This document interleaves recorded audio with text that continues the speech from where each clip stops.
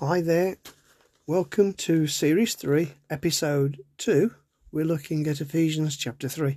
Now, I know that this podcast is a little bit early this week, but as I was starting to think it through today, I really felt that God was really wanting to do something with this podcast this week. The contents are so important. It touched my heart, and really, I pray that it will touch yours. You are so blessed. That's exactly what Paul's been saying. God's chosen you. He's forgiven you. He's given you new life. All of God, Father, Son, and Holy Spirit is involved in all of your life. You're so precious to Him. Let that sink in. God has blessed you. You are unique and you are precious. How do we respond to those facts? How do we react? How do we make the most of what God has done, is doing, and continues to do in your life and mine? You know, we can never repay Him. Of course we can't. But we can thank Him. We can recognise Him. And we can partner with Him.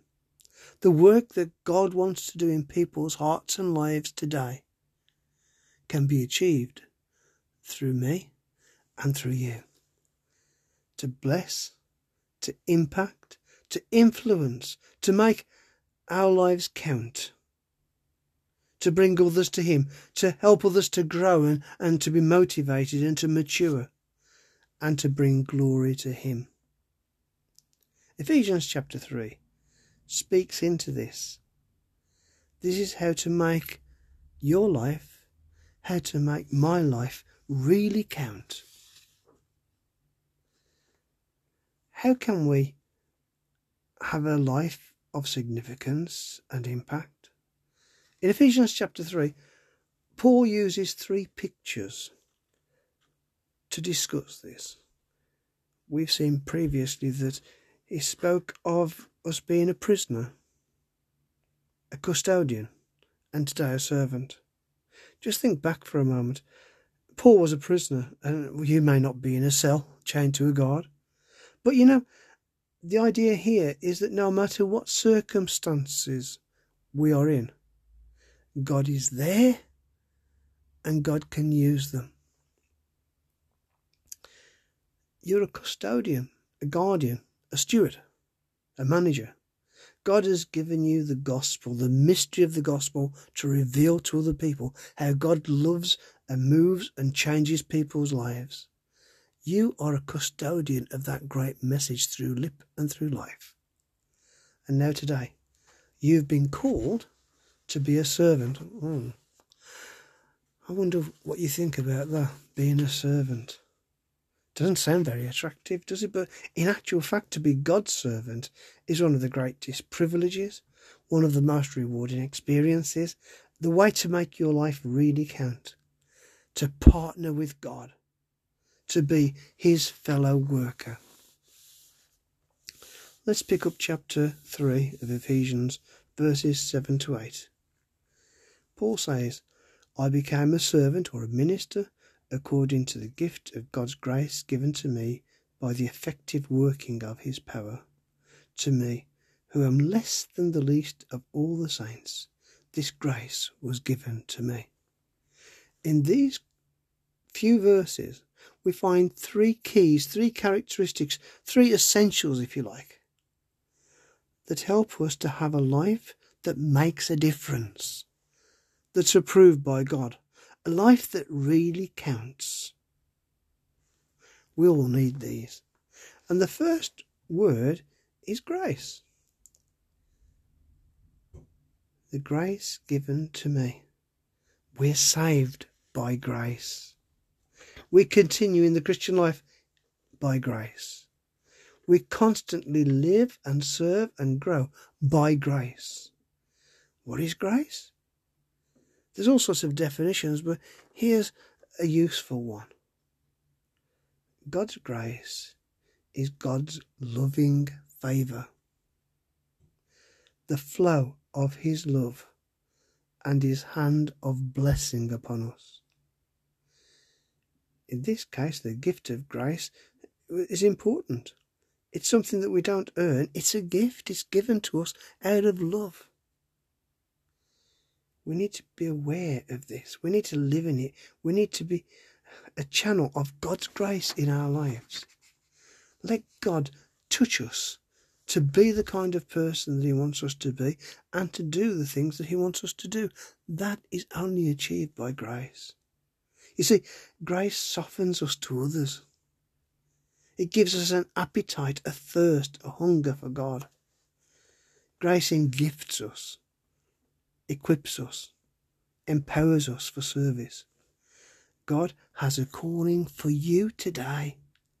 Your life counts. You are unique, you're special, and God wants to use you and bless you and thrill you. He wants to do amazing things that you would never even have imagined. In grace, God uses our experience and our personality. He uses our training, the yearnings of our heart, our natural abilities, and even gives us special spiritual gifts in order to make us incredible. We need grace. Receive God's grace today. And then we need God's power and working. Paul says in verses 7 and 8, he says, by the effectual working of his power. You see, we meet resistance. We meet obstacles and restrictions. We have battles, we have frustrations, we have limitations. We operate in a physical world, a spiritual world, and a social world. And we need God's power. We require God's power to face all of those things. We need power beyond ourselves, power that only God can give. God gives us opportunities. God gives us talents. God gives us courage. All these things require God's power in our lives. We need God's power to help us to see the opportunities that is laying before us. We need God's power to use our talents and to have spiritual talents too. We need his power to be bold and courageous. We need grace and we need power. The third thing that we need is seen in Paul's words. He says, I am the least of the saints. This is humility. Now don't get the wrong idea. Humility is not stepping back, cowering behind the crowd. It's not some kind of self-loathing. Humility is really this. It's bending the knee in faith and trust to God and saying, God, I yield my life to you. And humility is seeing yourself genuinely, having a correct view, a self-image of ourselves. Humility is seeing what God can do with us. That's what humility really is. So, having grace and power and humility that helps us to serve God and have a life that really makes an impact, where does that happen? Where do I serve him? Where do I live in this grace, this power and this humility, letting God do amazing things in our lives? Verse 8 tells us this. Paul says, to me this grace was given, that I should preach among the Gentiles, to make all see, and to make known the manifold wisdom of God to the powers and the principalities in heavenly places. Notice the different areas where God wants to use you. And there are four here anyway. The first one is, he says to me, we need to let God be God in our lives. First of all, God has to do a mighty work within us. His power and his grace need to flow through us before God can use us. God needs to do a mighty work in my life. And guess what? He needs to do a mighty work in your life too. Let God have his way. Let God's grace and power flood your life.